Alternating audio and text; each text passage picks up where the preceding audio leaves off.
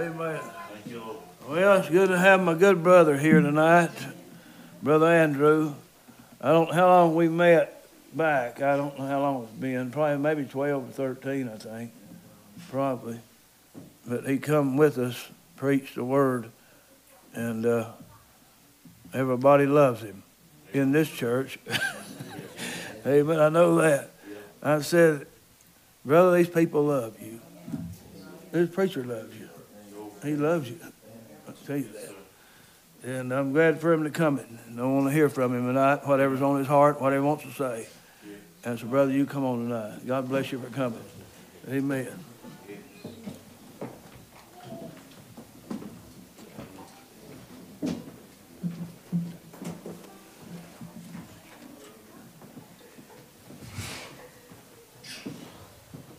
God bless you. All right, it's good to be in the Lord's house tonight. I'm glad I'm saved most of all. Certainly appreciate the Lord's grace and His kindness to us and letting us be here. And I certainly appreciate the good singing and bringing honor to our Lord and Savior. I'm longing to go home. I look forward to be there with a glorified body. But I'm glad I can rejoice in the fact that I'm already there now. That's right. And we can rejoice in that wonderful truth tonight. I have not seen nor ear heard the things that are waiting for us. But yet God said, but by the Spirit of God, God hath revealed them unto us. It's an amazing, amazing truth to ponder tonight. At the expense of Jesus, the access that the body has. Be able to come to the throne of grace with boldness. Worthy is the Lamb that allows unworthy, undone sinners. But God commended His love toward us that while we were yet sinners, Christ died for us, giving us access into the holiest of holies. It's amazing to ponder on, isn't it? I've been thinking, just a couple thoughts on my heart, and I know this may sound a little strange tonight, but I wonder if there's somebody, a man, brother, maybe you'd be the one that helped me tonight. I saw, just on my heart, I walked out earlier, and I saw 4 young men out there in the parking lot, walking through the parking lot, and stopped them. I said, hey, why don't y'all come into service tonight? And one of them made a gesture, and 3 of them turned around and looked at me and just had that draw. Maybe God was maybe wanting to be in here. Well, then I wonder if we'll wait for you, but if you'd make a quick round the property, if you see them, I want you to tell them the preacher's requesting them to come in tonight. Love on them and tell them that I love them and I want them in here if they're out there sitting around. God still loves sinners, don't He? Appreciate just the good love of God, the good grace of God. Give you just a quick little update what's going on in Iraq. I'll be heading back here in about 8 days. March the 5th, I'll be heading back to the Middle East.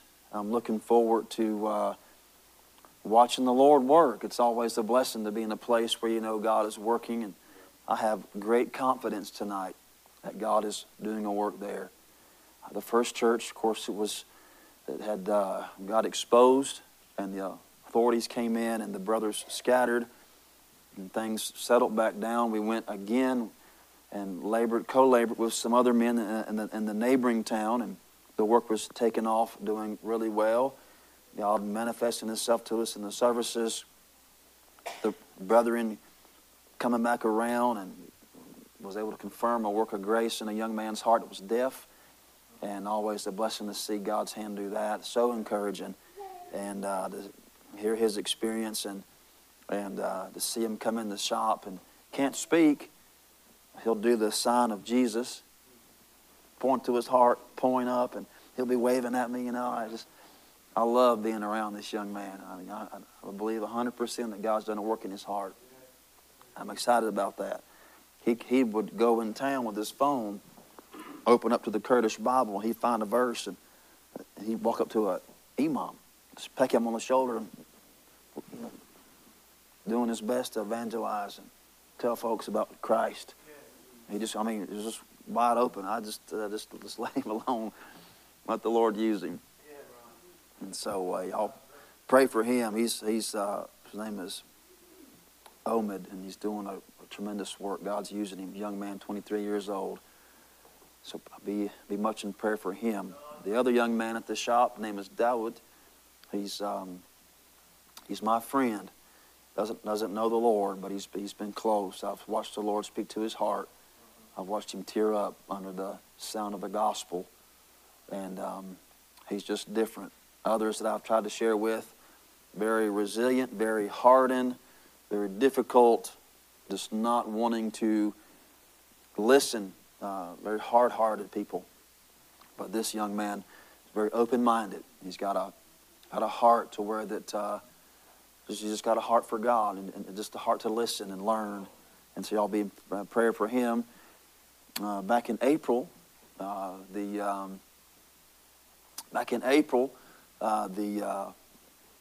second attempt was exposed. Was a man coming to the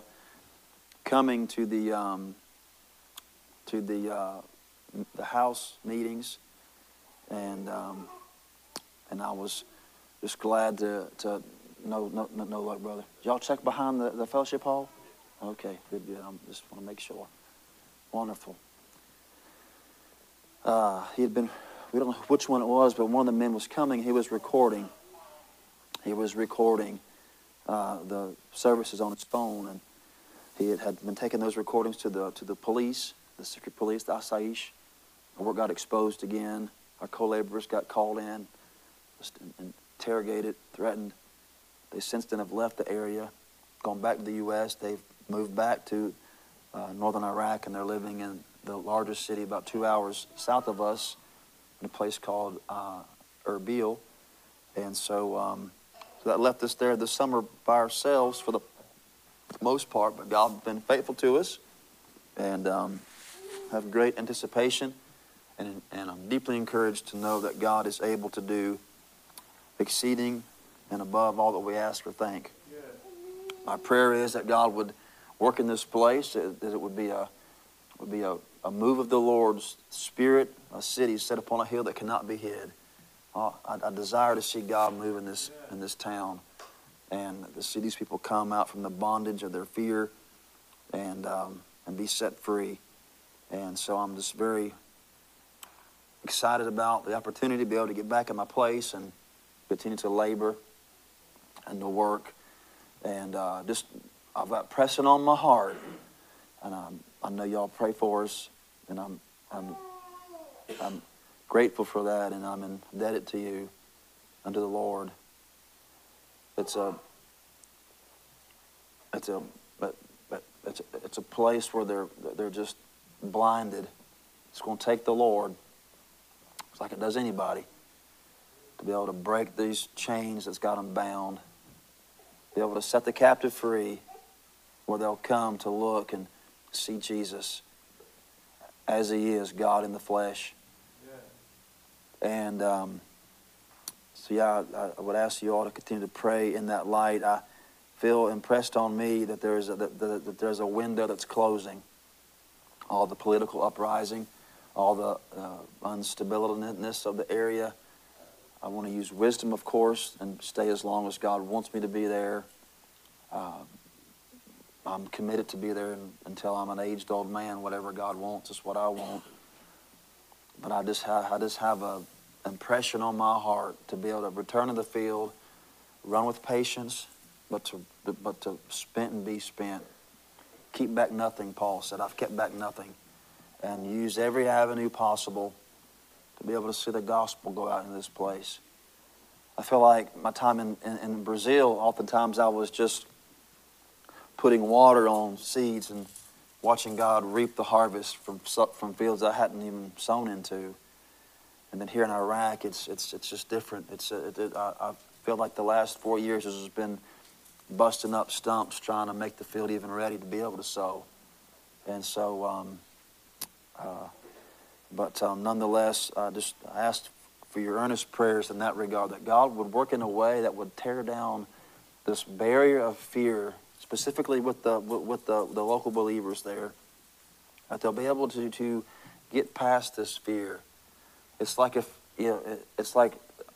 want to tell them, if you can only see on the other side, they're so fearful of their families coming against them. They're so fearful of them being kicked out of their homes, so fearful of being abandoned, being forsaken, being an outcast. But the other side of that is Christ and His promises. I'll never leave you nor forsake you. I'll be with you always to the end of the earth, to the end of the time, in the world. And so, He loves us here in His love. Not that we love God, but He first loved us and sent His Son to be a propitiation for our sins. And to know that there is a seeking Savior. Jesus said, He said, I come to seek and to save sinners. And it's a promise both ways. He's seeking and He's going to save. And so I thank God for a Savior, a true, living, resurrected Savior, sitting on the right-hand side of God tonight. Not a figment of our imagination, but in the flesh, an actual human body. King of kings, Lord of lords. God's placed Him above every principality, power, above every name that's in this earth and in the world to come. He is over it all. The anthem in heaven has always been Christ. It's never not been about the Lord Jesus. Christ, the Lamb of God, slain from the foundation of the world, chosen in Him before the foundation of the world. It's always been about Christ. You ever pondered when God walked in the garden with Adam and He begins to communicate with him and have fellowship in his state of innocence? They walk together, they talk together, they share communion together. And then from one day to the next, Eve falls into sin. Adam willfully chooses sin.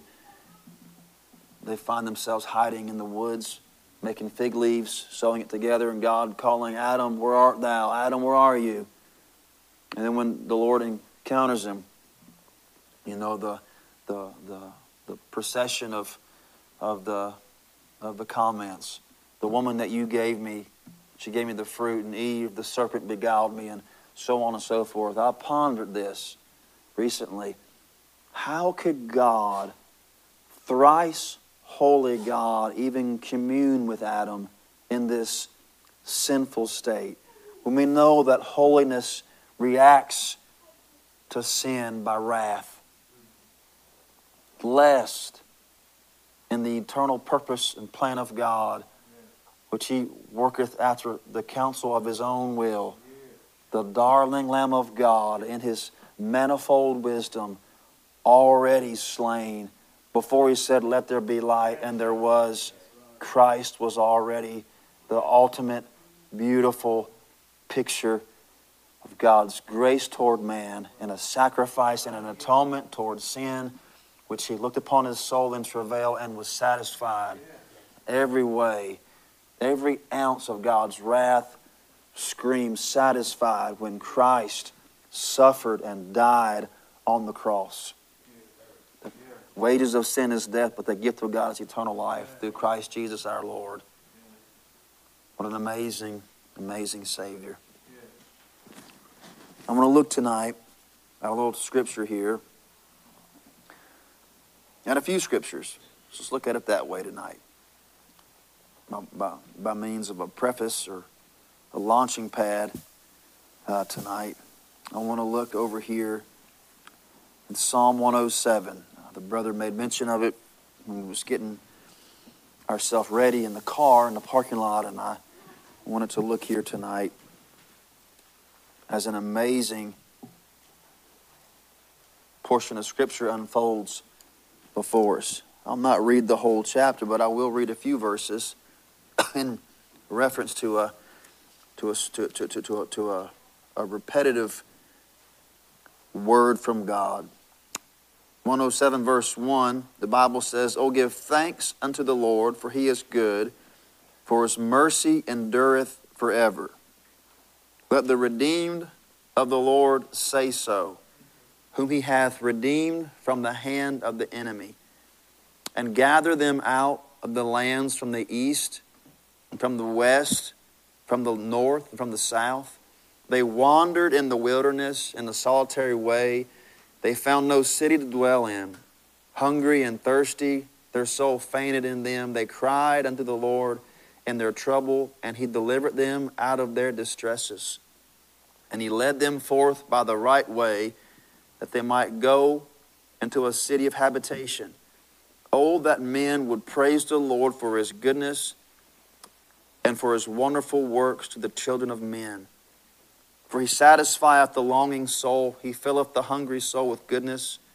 Such as sit in darkness and in the shadow of death, being bound in affliction and iron, because they rebelled against the words of God, contemplated the counsel of the Most High. Therefore He brought down their heart with labor.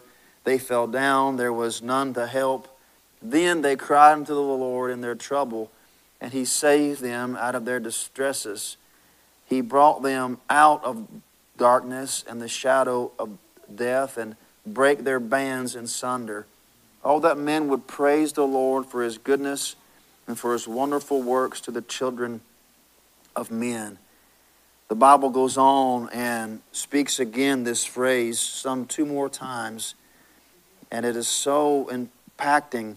Speaking of people lost and wandering, speaking of those in prison and captivity, speaking of a storm, those that's in distress, and each and every time we have this, can I phrase it, this ugly picture of someone wandering, this ugly picture of somebody in prison and in chains, someone out on the sea that's in trouble, that they stagger to and fro like a drunken man because the waves are so strong in their storm.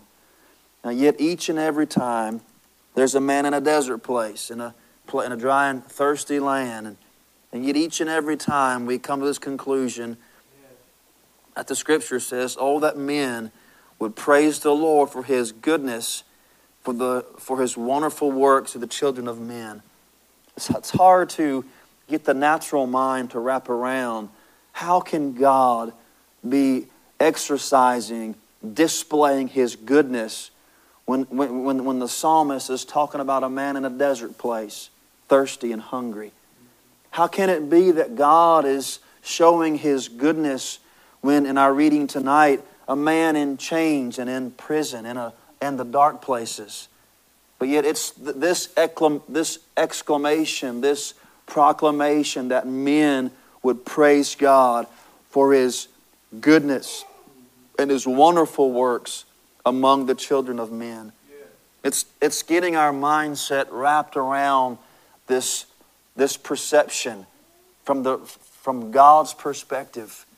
Seeing God works in ways that are above our ways. Seeing that His thoughts are above our thoughts. And not only just believing that, but living in that. It's a repetitious cycle that God continues to teach us. Scripture says in Romans 5 that tribulations, plural, worketh patience, and patience experience, and experience hope, and hope maketh not ashamed. For the love of God is shed abroad in our hearts by the Holy Ghost. So we know that God loves us. We sung the song in Sunday school, Jesus loves me, this I know. Jesus loves me, for the Bible tells me so.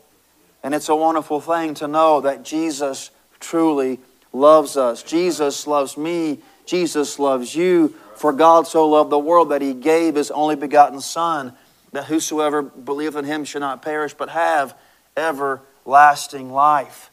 It's amazing when you look at that everlasting life. It means that it doesn't have a beginning and it doesn't have an end. So somewhere in the mind of God, that leaves you and I tonight. And I'm grateful that He had in His infinite wisdom a plan that superseded Adam's folly in the garden. Long before there was ever a problem, God already had a solution. And it's Jesus tonight. Christ Jesus is the answer you're looking for. Jesus is the one that redeems, reconciles, brings us back to God. That's why we'll sing collectively in that great choir up yonder one day.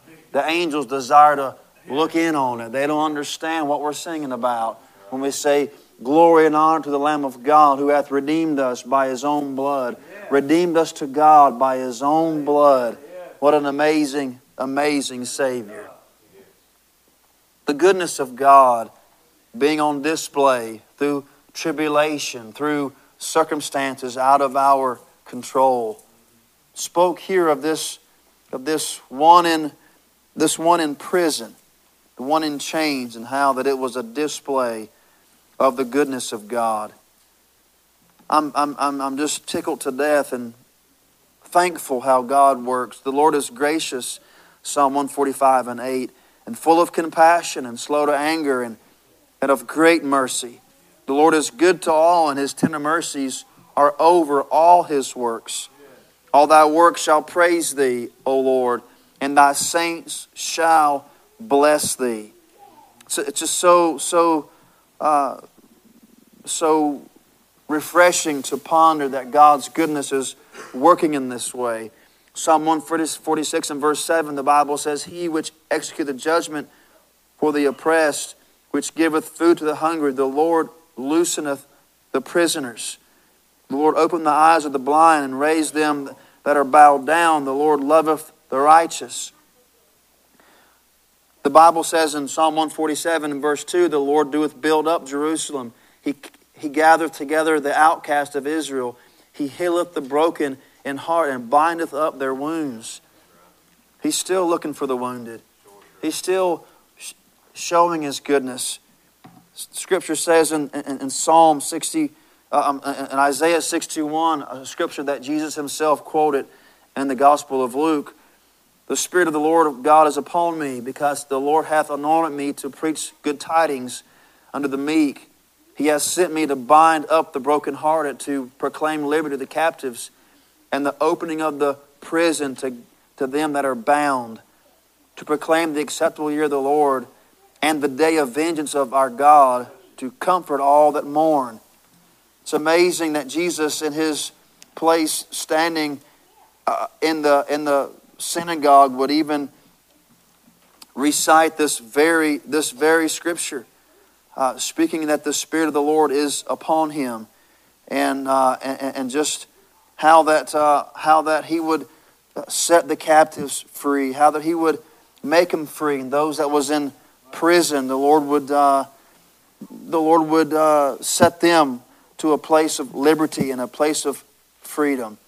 I'm thankful that Jesus tonight still is setting the captive free, still able to break the chains that bind us, chains that hold us down. There's not a chain big enough that He can't break. His power is exceeding tonight. That power that works in us. The Bible says when we have this treasure in earthen vessels, that the excellence of the power may be of God and not of ourselves. And so we begin to see this thought begin to shape and take form as Jesus as God in His manifold wisdom has stepped out of eternity into time, into a body prepared by the Holy Spirit. We refer to Him as Jesus, God in the flesh. And in this human form, in this body, lived 33 and a half some sinless years upon this earth, bringing all honor to the Father. Numerous of times, two in particular, the Father speaks from the heavens and they declare the glory of God, and He speaks out and says, "This is my Son who I am well pleased. Hear ye Him." There at the Mount Transfiguration, you hear the voice of God again thundering out as Peter and James and John look and they see Moses and they see Elijah, and they begin to see such a magnificent display of the glory of Christ as His raiment is shining as brighter than the sun. And they say, "Let us build a tabernacle, one for Moses and one for Elijah and one for you." It's amazing when God reveals His glory to us, how that we're unprepared to we quickly want to revolt back to our natural man and the carnal ways of trying to build, but yet the Spirit of God, the magnificent power of God fell in that place as the voice of God thundered, "This is my Son who I am well pleased. Hear ye him." And Peter and James and John fell on their face. They was afraid. And the Lord Jesus said, "Be not afraid." And when they look up, they saw no man save Jesus. That is the focal point tonight of our continual journey. Paul, being in this state of prison in Rome, although he was in bonds numerous of times, I want you to understand tonight that he was in bonds by Agrippa. He was in chains and in bonds by Felix. He was in chains and in bonds in the Philippian jail. Numerous incarcerations. Here in the prison there in Rome, in his first imprisonment under the bonds of Caesar. In bonds, in chains. But every time Paul refers to his prison experience, his bondage, his chain, he says, I'm in the bonds of Christ. He says, I'm a prisoner of Jesus Christ. In other words, he had a vision that was far above the natural circumstances. And even in a state of being bound, in a state of chains, he saw that it was God's hand moving and God's hand working far above what man thought they were doing. But the power of God moving. He says in Philippians chapter number 1, he says this amazing thing. He says being filled with the fruits of righteousness, verse 11, which are by Jesus Christ unto the glory and praise of God. He says, but I would ye should understand, brethren, that the things which happen unto me have fallen out rather unto the furtherance of the gospel, so that my bonds in Christ are manifest in all the palace and in all other places. He saw this tribulation as an opportunity. He saw this, he had already had a proven track record. He had been in bonds. He had been in tribulations. He had been in trouble. And he said, but I'm not in distress. He had been persecuted, but he said, I'm not forsaken. So he had had this track record where he knew that when we think tribulation worketh patience, the natural mind doesn't get a hold of that. When we come into a state of tribulation that comes against us, the natural mind says, Lord, get me out of this. Lord, I don't want to be here no more. Take it. We want to get through it as quick as we can. But the Scripture said, tribulation worketh patience. And so patience experience. And experience hope. And hope maketh not ashamed. For the love of God is shed abroad in our hearts by the Holy Ghost. In other words, we look to God and we say, I know God loves me. Paul had desired these Ephesian believers to know, be able to comprehend with all saints what is the breadth and length and depth and height, and to know the love of Christ, which passeth knowledge, that you might be filled with all the fullness of God. How do you know something that goes beyond knowledge? How can your mind know something that passeth knowledge? He's desiring them to know the love of God. Paul is in this place, in a prison cell, from one day to the next, in a Roman prison cell. He speaks to a young man named Tychus that's visiting, and he's nearby. He maybe says, bring the parchments and the pen, and begins to write the words specifically to these Ephesian believers.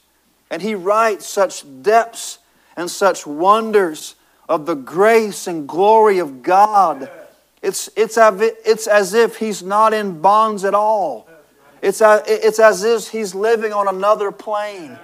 That's the plane. When he looks at this church, he sees them as He hears of their faith, their continued faith, as others come to Christ.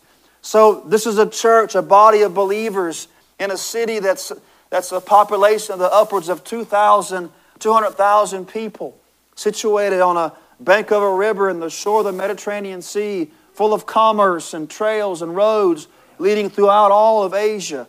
Paul had spent a large portion of his ministry, over some 2.5 years, declaring the gospel of the Lord Jesus Christ. He witnesses a powerful display of the move of God as the inhabitants there of Ephesus show a display of public repentance where they burn their books of sorcery and witchcraft, their scrolls of darkness, to the sum of 50,000 pieces of silver. It's an amazing thing, and God, He witnesses this. And no doubt, as He says, in that same display of God's power, He purposed in Himself that it may also see Rome, that maybe somehow that God would allow him to walk into a Roman city, the imperial city of Rome, and watch God in a mighty performance of His power save a multitude like He did in Ephesus. There were so many coming to Christ when Paul left that those that made silver idols to worship the false goddess of Diana, their capital was affected. Their income was affected. So that Demetrius rose up and said, "This man's causing us trouble. My pocket's hurting because of him." And so they, for hours, they get to the theater and they cry, "Great is the goddess Diana," for hours, but it did not hinder or stop the work of God. History tells us later that the city was known for their following and their religion of Christianity, how it spread and blossomed and bloomed in this place. It's amazing when we begin to think about the Lord and how that He has worked and how He wants these people to be able to see. It's just chapter 1 and verse 8, wherein He hath abounded toward us in all wisdom and prudence. In other words, God making an advance, God abounding, God coming to His people in all wisdom and prudence. Prudence differs from wisdom in the fact that prudence cannot approach darkness. Prudence cannot approach evil. Prudence cannot approach sin. And so how could God abound toward us in all wisdom and prudence, lest Christ be the ultimate sacrifice that satisfied God in every way? That abounding is a picture of a flower budding.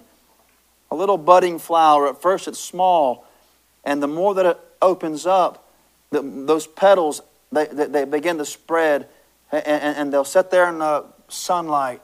It's a beautiful thing to behold. You've seen in the springtime flowers that have that little bud that come out, and then they begin to open and bloom. When we first look at Christ, we see that bud.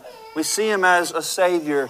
We see Him as one that we've come to and that we've repented of our sins. We see Him as one that has convicted us and brought us to a place of repentance and faith in Him.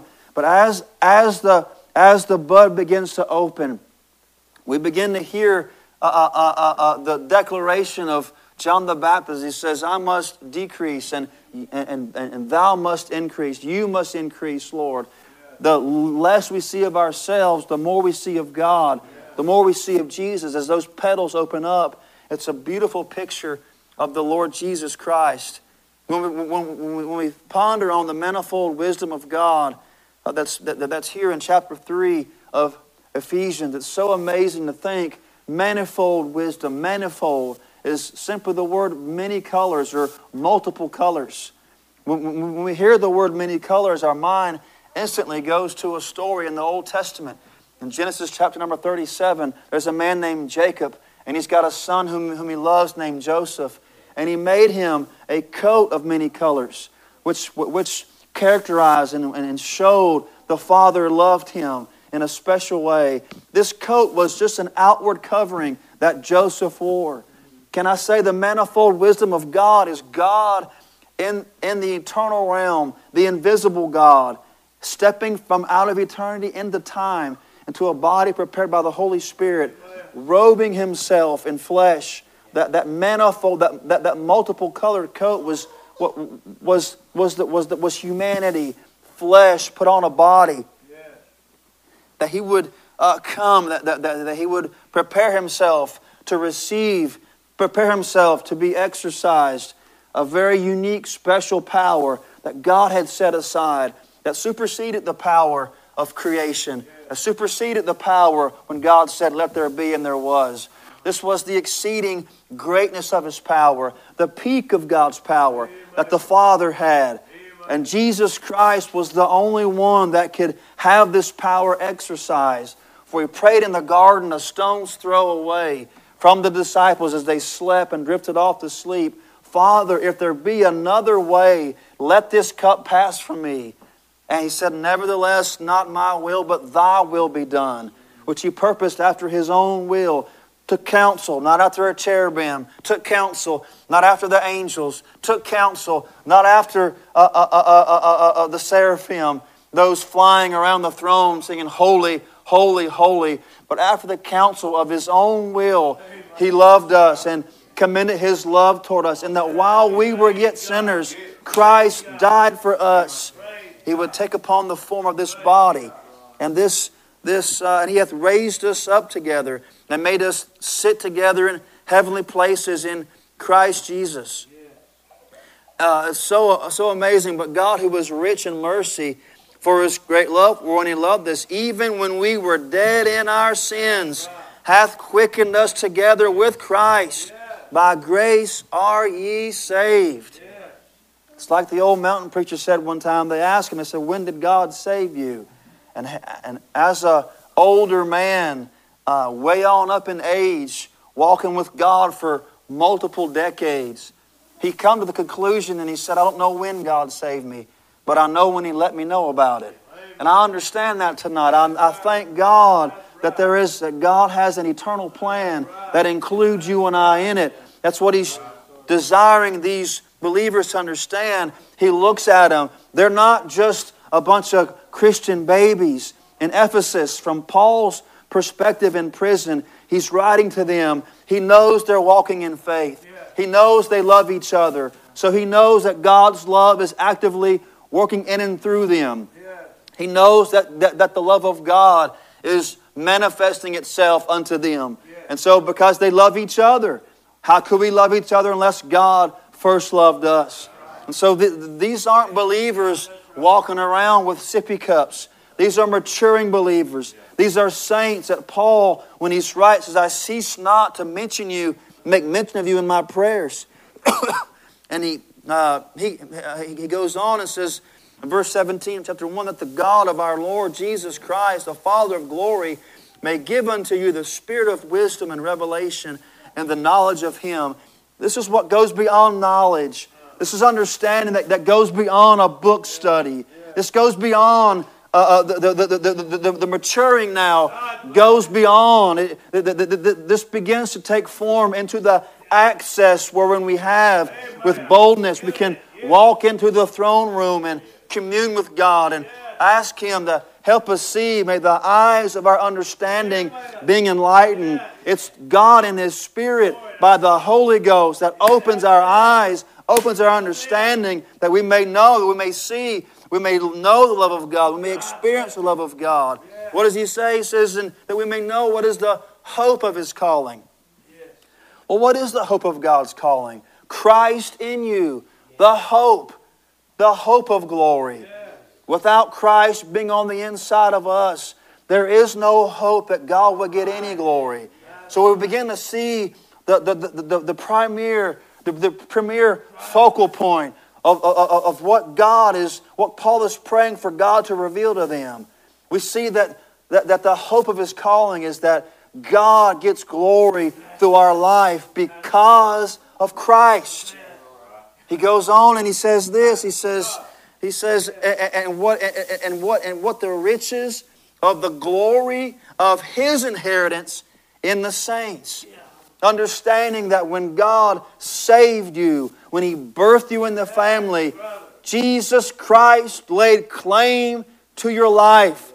Paul said to the Corinthians, "What, know ye not that you're not your own? You've been bought with a price. That your life is no longer yours. The inheritance that God is receiving in glory is that is that He has laid claim on your life, and you in obedience follow Him. You in obedience look and live. You in obedience walk after Jesus, following Jesus. And He says, and what is the exceeding greatness of His power to us who believe, according to the working of His mighty power. This exceeding greatness of God's power is to usward who believe. God's not slack concerning His promise. To usward. Not willing that any should perish, but that all come to repentance. God looking to the body of Christ, those whom He, the Bible says, hath chosen in Him before the foundation of the world, that our eyes are focused from that perspective. Not from this changing perspective, not from this day-to-day earthly perspective, but from a heavenly perspective.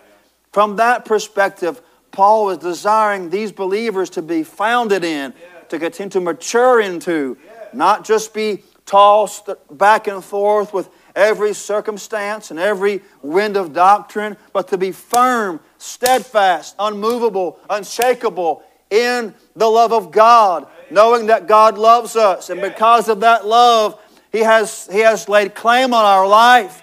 And that claim that He has laid upon our life involves tribulations. Those are opportunities. Tribulations worketh patience. Patience worketh experience. God has a wonderful track record. In other words, God is saying, when those tribulations come, we know because the way God works, the way He moves, the way He does things in the past. When Moses said, "Show me your glory," God hid him in a cleft of a rock. And when God passed by, He lifted His hand off, and Moses saw his hinder parts. And his face began to shine. He saw where God had been. He saw where God had walked. He saw where God had worked in the past. And that his face began to shine to such a brightness, they had to put a veil on. But I'm glad 2 Corinthians chapter 3 and verse 18 says, "But we all with open face, no veil, beholding as in a glass the glory of the Lord, and are changed to the same image from glory to glory, even as by the Spirit of the Lord," by us beholding Him, by us gazing at Christ. There's inward change going on when our focus is set upon Jesus Christ. Christ in you, the hope of glory. Christ laying claim on your life, that He's getting glory through your life. Now then we understand when tribulation comes. I know because of experience that now I have a hope. I don't want to rush through my tribulation. No, I want to tiptoe through it.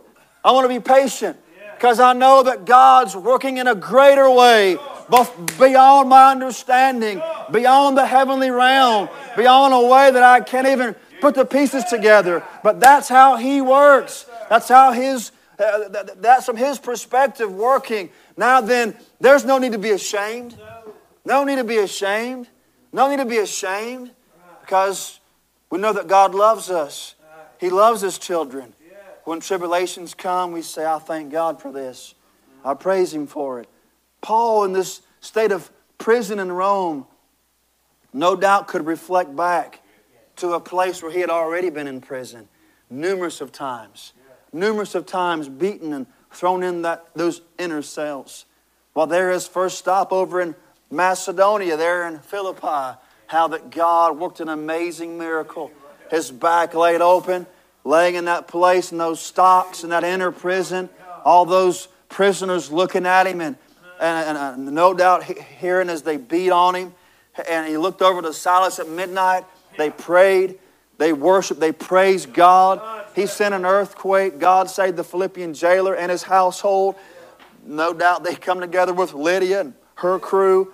Philippian church started from that place of tribulation, suffering, and anguish.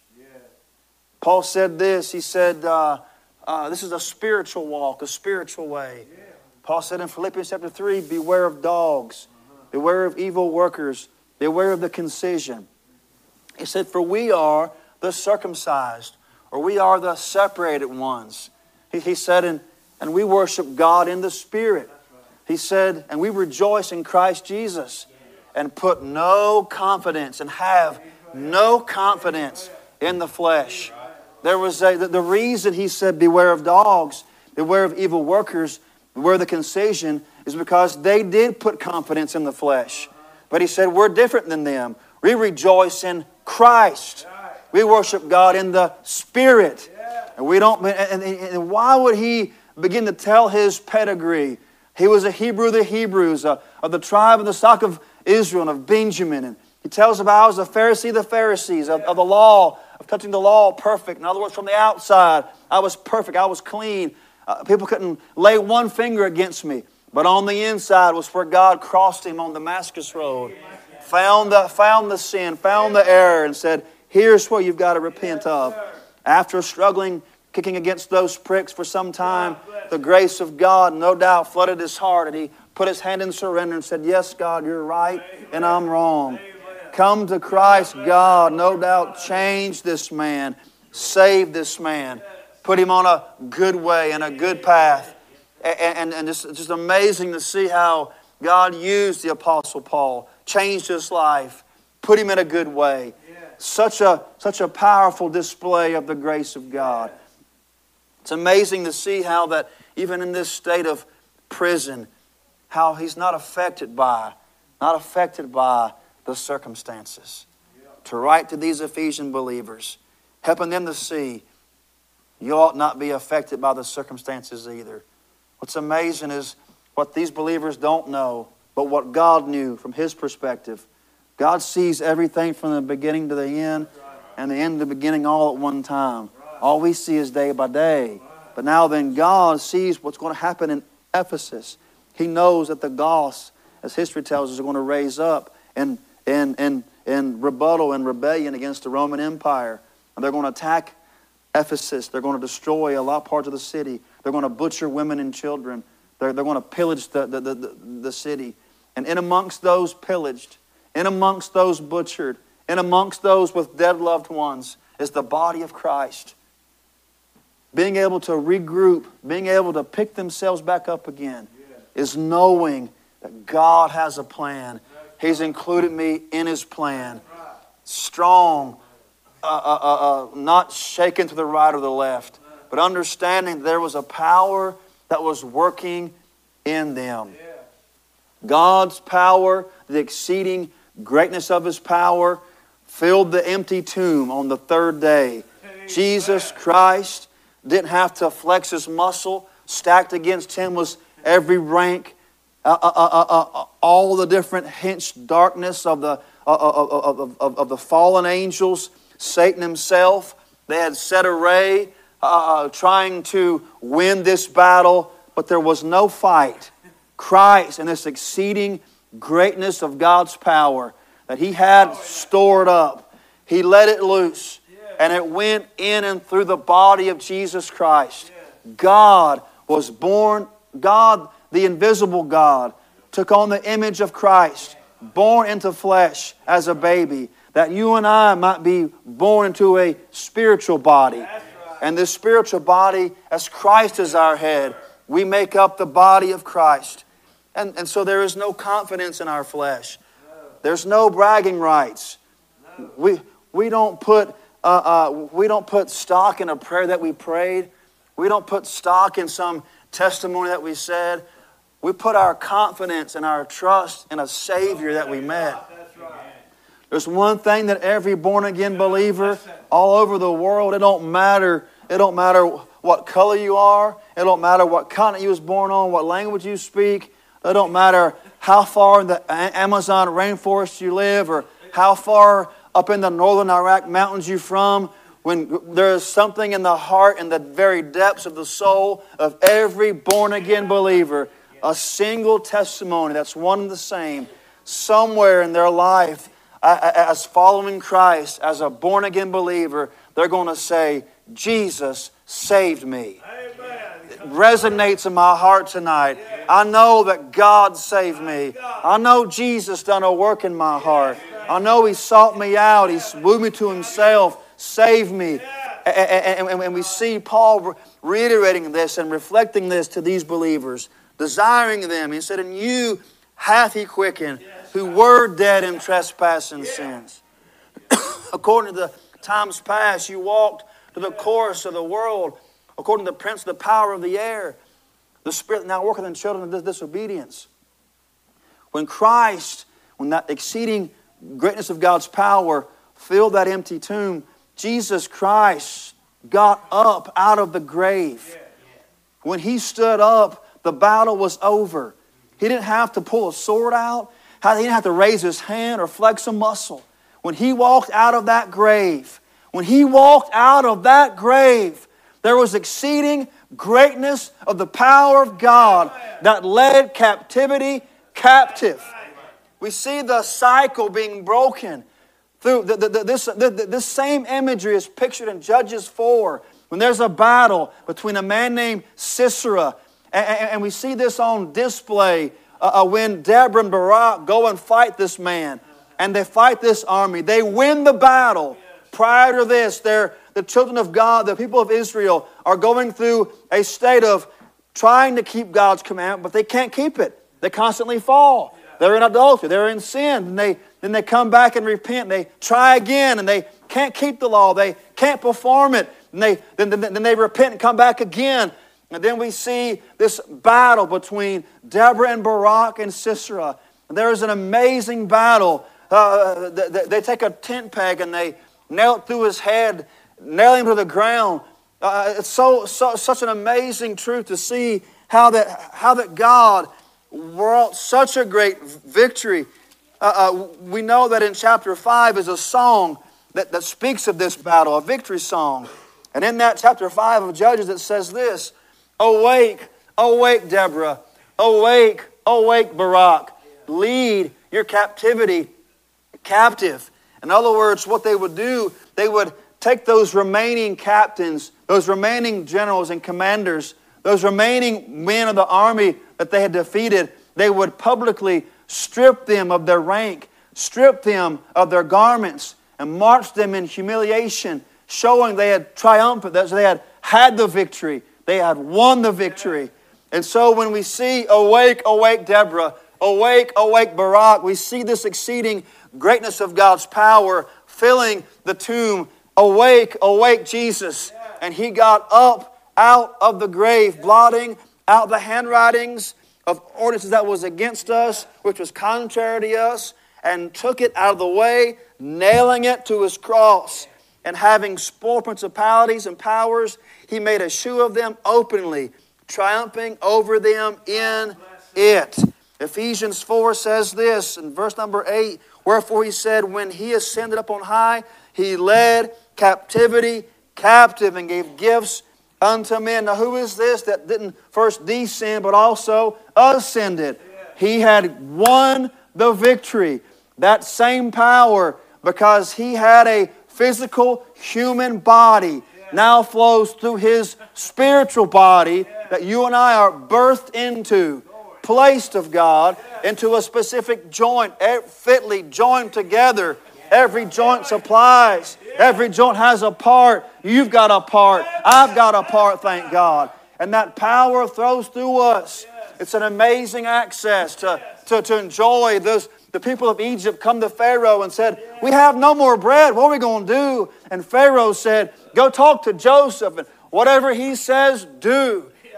And they go to Pharaoh, or they go to Joseph, and Joseph had been storing up corn in the 7 years of plenty. And he had stored up, and even in that context, he's counting the weight of corn, putting it in the storehouse, putting it in the storehouse, putting it in the storehouse. It gets to the point where the inventory is no longer of use. It is such access, such excess, such over and abundant flow of corn that he just says, well, there's no point of trying to keep track of how much it is. It's an infinite number. Just throw it in the storehouse. And Joseph, when they come to him, he commands, and they open not just one, but they open all the storehouses. Wherefore we are blessed with all spiritual blessings in heavenly places in Christ. Somewhere in the mind and mystery of God, when Christ was crucified on the cross, you that are born again tonight was crucified with Him. When they buried Him in the ground and they rose Him again, you and I was raised up with Him, thank God. Seated with Christ in heavenly places with power and victory over everything we'll ever wrestle with. Every principality, every power, every dominion, every darkness already under our feet, thank God. Not because of anything we've done, but because of Jesus. He says this, that in the ages to come, He might shew His exceeding riches of His grace and His kindness toward us through Christ Jesus. You ever had that experience when you learn something new, and you kind of feel a fulfillment? You kind of feel this fulfilling emotion, this energy, being able to say, I've learned something new. Can you imagine in a state of a glorified body, likened unto Christ, likened unto Jesus Himself? Forever and ever and ever, as the ages roll on, always learning of His grace, never coming to an end and saying, I know about this. Forever and ever and ever and ever and ever, always learning of the grace of God and His kindness toward us through Jesus Christ. What does He say? He says this, for by grace are ye saved, through faith, and that not of yourselves. It is the gift of God, not of works, lest any man should boast. For we are His workmanship, created in Christ Jesus unto good works, which God hath before ordained that we should walk in them. We are His workmanship. The only one that has bragging rights in this whole thing is God Himself. Sought us out in our degradation and our sin. Sought us out in our depraved nature and our rebellion, our ways contrary to God. And with His ever-present love rescuing us, He picked the fight and fought the fight in me and come out with the victory, thank God. Jesus Christ is the one that is the focal point that Paul desires these Ephesians believers to get a grasp, to get a hold on. He says that we are His workmanship. We're the workmanship of God. Sought us out, saved us with purpose, put us in a plan, put us in a way of which He before ordained that we should walk in. I've got my race to run. You've got your race to run. You can't run my race and I can't run your race. But I thank God we can look to Christ and we can run our race with patience and with hope that God's performing His work in us. He that hath begun a good work in you will finish it, will complete it, will see that it's done until the day of Jesus Christ. He's going to get the job done inside you. Looking unto Jesus, the author and the finisher of our faith. And so the focal point is that of Jesus. You'll find the word workmanship first mentioned in Exodus chapter number 31. God's speaking to Moses and He's talking about a man named Baalil. And He said, I've called this man, I've caused the Spirit of God to rest upon this man. And he's got all wisdom and the wisdom of God, all knowledge, the knowledge of God. And he's got all understanding and how to work in all materials, whether it's wood and metals and rock. He had this cunning craftiness and workmanship. We find the word there. And God had given him the ability, the knowledge to be able to make those furniture pieces in the tabernacle. There was the table of shewbread, the candlestick. There was the altar of incense. There was the Ark of the Covenant. There was the pillars that support the tabernacle. There was the brazen laver. There was the brazen altar.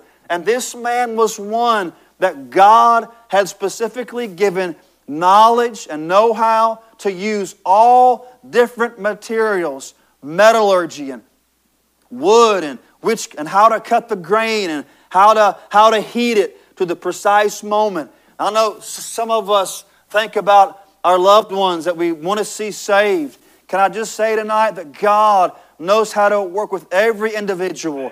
He knows how to speak to somebody in the darkest jungles of Africa, to someone that's up in an igloo in the North Pole. He knows how to get a hold of them. He knows how to, whether they come from a worldview of fear to a culture that's honor and shame. He knows how to speak to their hearts, bringing them to Himself. This man made these furniture pieces in the tabernacle.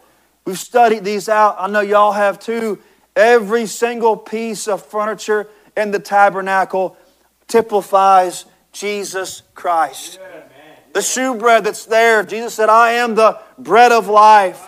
The candlestick, I am the light of the world. He said a city set upon a hill that cannot be hid.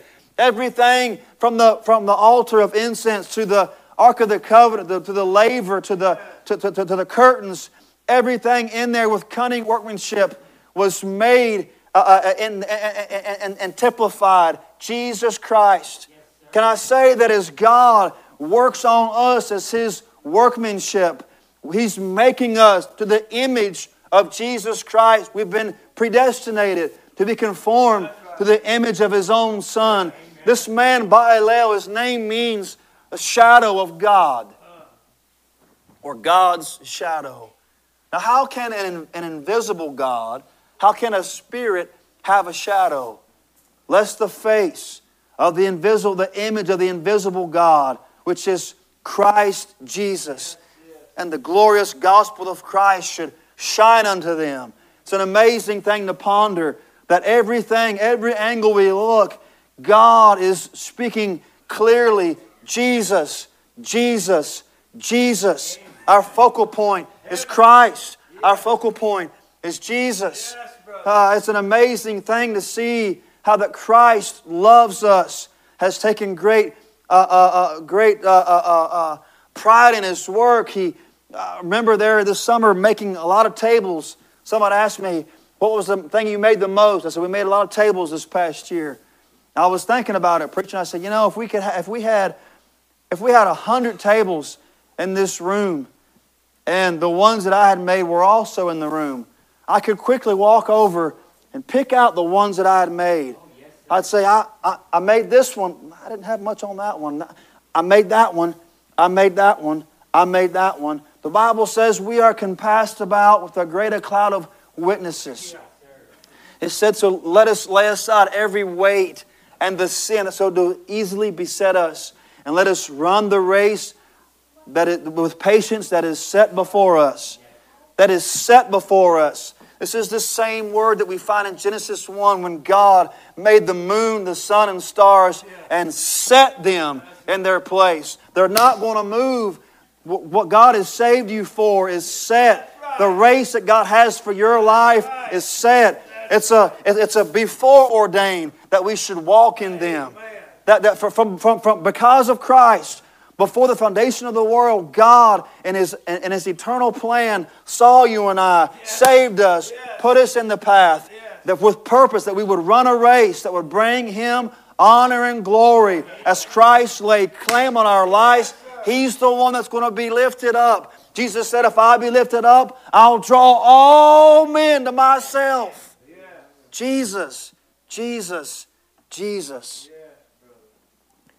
He says, and lay aside every weight, things that pull us down, things that are heavy, and the sin that so doeth easily beset us. I've heard preaching over the years about what's your besetting sin, or what is the sin that besets you so easily? And I guess that would be true if it said, lay aside a sin that doeth easily beset us. But the Scripture said to lay aside the sin that so doeth easily beset us. In other words, what besets you is the same sin that besets me. The same sin that besets Wani in the Amazon is the same sin that's going to beset those believers in Iraq, the same sin that besets the elders in the church, or the same sin that besets the young believers in the church. The besetting sin. Well, what is the besetting sin? I believe the verse number 2 gives us a window of exactly what the besetting sin is. Verse 2 says, looking unto Jesus, the author and finisher of our faith. So this beset is simply this. It means this. It means being hindered to where you're not running. It means you're in a race, but you're standing and watching others run. Interesting word, to be beset. And it easily besets us. The sin that easily besets us is whatever takes our eyes off of Christ. Whatever takes our eyes off of Jesus. When we behold Him in the glass, we're changed from image to image and glory to glory. That's God working in us. God's grace manifesting itself in our mortal body, that we become more and more like Christ. When our eyes are not upon Jesus, when our eyes are not looking at the darling Lamb of God, when we're not beholding Him, when we're not caught up in His presence, just simply gazing at Him, that is the besetting sin. Peter said to the Lord, he said, Lord, if that's you on the water, bid me to come. And the Lord said, what an invitation. Come. Peter steps out of the boat. He's doing something that's supernatural. It's not natural for the body to walk on water. But Peter is walking on the water. He's focused on Jesus. His focus is like this, looking at Jesus. Then all of a sudden, because of the winds and the waves, his focus looks around and it becomes broader. Now all of a sudden he's looking at other things and he begins to sink. And we know he knows how to swim. It tells us later in the book of John he swam to shore. So he's a fisherman. He knows how to swim. But the winds and the waves were so much that his own ability, his own know-how could not keep him afloat. And in this place he's sinking. And he cries out to the Lord, Lord, save me. Jesus, save me. And immediately Jesus extends His hand, grabs a hold of Peter, and pulls him back up. Watch what took place. His focus is on Christ. Walking to Him. His focus becomes around. He begins to sink. And in the sinking, when the Lord extends His hand down to him, his focus is once again simply looking upon Jesus. Pulls him back up and he's able to continue on the path. Our eyes, when they're off of Christ, there's so many distractions today, pulling on us, tugging on us, that when circumstances do come, because our focus is not on Christ, we say, oh God, get me out of this circumstance. Or get me out of this trouble. But when our eyes are on Jesus, our heart is in His hand. Can I tell you, there's not a chamber in the Lord's heart that He will not throw the door open for you. We have access, a deep price paid for this access. Can I tell you that there's not a blessing that He will not withhold and bestow upon you? Look and live. Look to Christ. There's not a glory of His own that He will not reveal unto you by walking into the access that we have and saying, yes, Jesus, let me gaze upon you one more time. Looking upon Christ, beholding Him, seeing how precious that He is, His kindness, His love, His grace. It's amazing. We say, we've read the crucifixion story over and over and over. Read it again and again. It's a story that never gets old. It's a story that is throughout the ages. We're going to forever be learning about it and say, God, show me something new one more time in this amazing story. And He will every single time. It's a beautiful picture of the Lord's mercy and grace coming to a fallen man. Focus upon Christ, gazing upon Jesus. This past summer when everybody had left, I was there in Iraq by myself. And I'll just be transparent and be honest with you. There was a period of time. It's a good practice when you don't know what to do. Just do all that you know to do. That's all that I was doing was what I knew to do. And I was just getting up and going to work. Getting up and going to work. Coming back home. Going to the shop. Coming back home. Trying to reach out to the brothers. They're scattered. Trying to carry on. It seems like it's to no avail, but I'm just doing what I know to do. Get up and go to the shop, come back to the house. Go to the shop, come back to the house. I got off work early one day. I come home. There's a bottom area to my house. I climb down a little ladder. I keep my dog down there. I have a little plastic chair. I pulled it out and set it under a mulberry tree. I sat down. I was looking out over the canyon. And it was in the evening. The sun was going down. And I spoke out to God as honest and as real as I know how. I said, Lord, I said, something's not right. I said, I don't understand what it is, but you know and I know that something is just not clicking. I said, Lord, if you'll show me what it is, I'll repent of it. I'll make things right. I just feel like maybe I could be used somewhere else more. I feel like I'm spinning my wheels here. Help me, Lord. I feel like I'm not seeing anything happen. I feel like I'm just caught up. I feel like I was just simply beset by the way, watching everybody else run, and I'm just standing by. And the Holy Spirit of God brushed by me and whispered, just thank me. And so I began to thank Him. I said, Lord, thank you for this little plastic chair that I'm sitting in. Thank you, God, for the little house that I've got. Thank you for my dog. Thank you for food that you provided for me. Thank you, Lord, for the shop. Thank you for providing work. Just thanking Him. And somewhere in that, I was just thanking God for the stuff, the material blessings. And somewhere in that, and I gazed out over that canyon, the thanks went from this level to this level. And I said, Lord, I just want to thank you for you. And in this moment, there was just this sweet, harmonious presence of God that fluttered my heart. I was thankful to have my eyes focused once again upon Christ. Now, I don't know how and what all happened or what all God did, but it was like in one moment, I was just watching everybody else run. And the next moment, I'm back in the race again. And I'm just running on and God's with me. He's looking. We're compassed about that great cloud of witnesses. And those angels desire to look in on it. Those angels are scratching their head going, watch that one run. Watch him go. Man, Gabriel, check this out. Look at him go over yonder. Then all of a sudden, hey, Michael, this one over here, he's just walking in a circle or something. Oh, this one over here, he just kind of, he was running a second ago, now he's just kind of looking around. What's going on with them? And they're looking in. They're desiring to know, but God said He would instruct them to the intent. To the intent. Ephesians chapter number 3.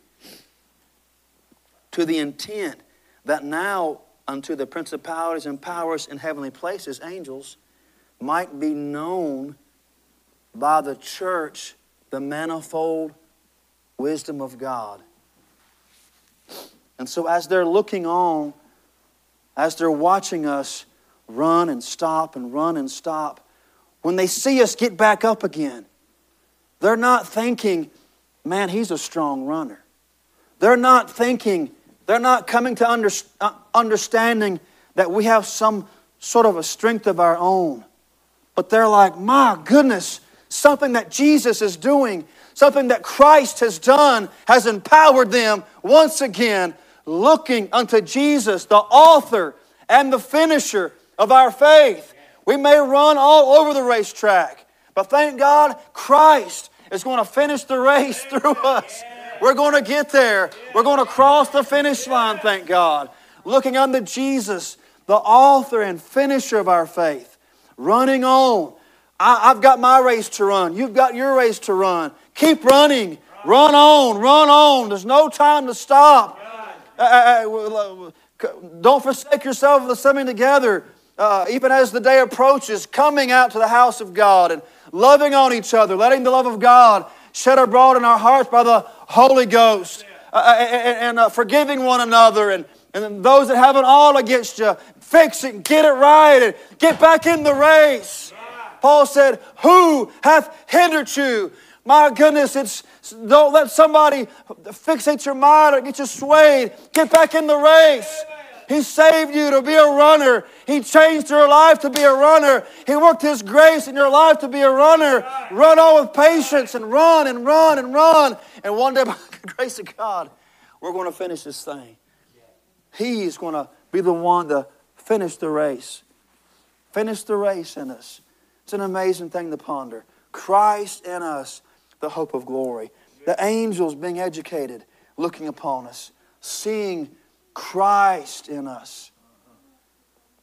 So that's the question tonight that I have for you.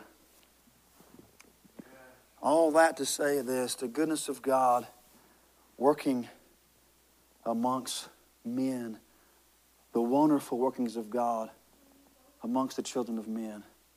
Is the circumstance got you twisted up, looking down here? Is the ill word that was spoken, maybe the misunderstanding somebody said, it's got you focusing down here. Things are going past. People are running past. We're just looking around. Hey, looking into Jesus. Would you gaze at Him again? Would you look at Him again? The darling Lamb of God. Crown of thorns on His head. Whipped and beaten. Scars. Back laid open. Looking upon the face of Jesus. Beholding Him. And you'll begin to find yourself in the race again. I was thankful for what had happened there in Iraq. The heart of joy. I was in the race again. Off to the running. And we was running and God wasn't helping. I was just whistling, come to the shop. One day to the next, a man walks in with a blue sports coat on and a white shirt. Behind him is a man with a camera. Comes in and says he's from such and such news channel. He wants to do an interview. And I said, sure, that'll be fine. Come on in. He asked him about 15 questions. And so I said, yes, sir. I answered his questions the best that I could in a way that would bring honor and glory to God. And he said, well, I think I'm satisfied with all your answers. He said, I think I have a good opinion about how you feel about the town and what your thoughts are toward the people here. He said, I'm curious about what they think about you. What's their thoughts towards you? He said, go out on the street. I want you to bring in 3 men. I said, okay. I walked out of the shop, and just up there to the left is a man that has a baker named Shamal. I said, Shamal, would you come in and entertain this journalist? He asked some questions. He said, sure. I walked up a little piece, and there was a man that sells fruits and vegetables. I got him, and he come down, and he walked in, done the same. I needed one more. I walked out, and I looked up the street, and here comes a man named Mama Aziz. Every time he's ever come to my shop, preacher, he's been very arrogant, very forceful. His approach has always been with Islam in the forefront, trying to force this religion on me, finding fault in the shop, always pointing out error. And honestly, I looked for somebody else. Nobody else was there but this man. So I called him. I said, Mama Aziz, would you mind just talking to these guys? You know, they've got to go and I've got work to do. He said, yeah, I'll entertain the questions. And so I walked back in the shop and began to work on the little table I was making. And Steve, the one believer that works with us, he walked out front and was listening to the conversation. 20 minutes pass. He walks back in. And he says, did you hear what Mama Aziz was saying about you? I said, look, Steve, I said, I haven't. I said, it's probably No big deal. I said, hey, I said, and he said, no. He said, you want to know what he said? He hooked his arm in mine. You know how you hook somebody's arm? He pulled me into the corner of the shop, and he said, Mama Aziz said this to the reporter. That old Islamic man, radical in his belief, said, the men of this town strictly and radically obeyed all the commands in the Quran. He said, now I'm one of those men. He said, I invite these men into my home. I'll seat them in the place of honor. My wife will come in and bring tea, and when she does, I've noticed they look at her in a wrong way. He said, I've noticed when my daughter comes in to collect those tea glasses and the empty plates, they look at her with a lustful eye, jeer and jaunt at her. He said, when they leave my house after I've showed them hospitality, he said they will go to the center of town, to the bazaar, and they will talk bad about me behind my back. And then Steve said, Badam, which means my brother, he said, Mama Aziz said this. This man, Islamic man, looked at the camera and said, but this man across the street, this carpenter fella, he said, I've been watching him for 3.5 years. And he said he's always waving at me. He's always smiling at me. He's never one time looked at my wife in a wrong way, nor my daughter. He said he's never spoke an ill word against me. And I'm sitting there weeping. The Holy Spirit touches my heart and says, that man sees Jesus in you. Amen. I left there walking on a cloud 9. I've still been walking on it, I think. It's an amazing thing when you're in the race that God has for you. When you're looking down here, the reactions that you give is in the flesh. The reactions you give are carnal. But when you're walking up here in your race, everything is sweet and in the Spirit. And God is reflecting His glory through your life that is affecting other people. When you're running your race, the people that are around you are taking note, are watching. God is always at work in His children. Are you gazing at Jesus? Are you looking at Him? Are you running your race, or do you find yourself just easily beset? Looking around. Now, I don't know where you fit in that, but I know that circumstances can arise beyond our control that quickly, easily would cause us to take our eyes off Christ. Doctors say certain phrases and it cripples us with fear. Tribulations come and just shakes us to the core. But a believer that knows their place in Christ, with their eyes affixed on Him, is a beautiful and powerful entity in the body of Christ. I was making this bed. I was putting on some decorative pieces on this bed over there. King-size bed. Had the frame built, and I was using the screw gun, preacher. And I had some holes pre-drilled. I was putting up this piece of decorative wood. And I got in this custom. Maybe some of you guys work with wood. You know what I'm talking about. Right as you're putting the screw in, at that last moment, you kind of give a little bit extra juice and kind of push it on and kind of countersink it a little bit. Well, you know what I'm talking about. And I was holding it. And the way I had my hand on there, I was holding up there, and I was putting the screw in. And at that last moment when I put force on it, the Phillips head slipped off the screw and just gouged a big chunk out of my thumb. Man, I saw stars. I got lightheaded. But it was, without even thinking, instantaneously, this hand came and grabbed it, squoze it, put pressure on it. I mean, there was just blood dripping on the ground. I said, I have to go sit down. I'm dizzy. Wouldn't it have been silly? Wouldn't it have been silly if all that pain and that blood and this hand just buck up and say, I'm not going to rescue him. I saw how he was holding the wood. It's his own fault. But this hand doesn't do what it wants to do. This hand don't do what it wants to do. It does what the head tells it to. Christ is our head, and we're a member of the spiritual body. If we know that one's hurting, we don't just let them go by the wayside. No, if we know that one's hurting, we know someone's hurting, we got to come to the rescue. Quickly get a hold of it. Let them know you're there. Let them know you love them. I mean, allow that member, allow that fitly joined together, that joint supplieth. This joint supplied something that this joint needed. And instantaneously, got a hold of that thing, and I was squeezing on it, and it hurt. Man, I felt like it hurt. My big toe hurt so bad. It hurt. And I laid there, and I got some duct tape and wrapped it up. And after a while, it was fine. I kept right on back to work.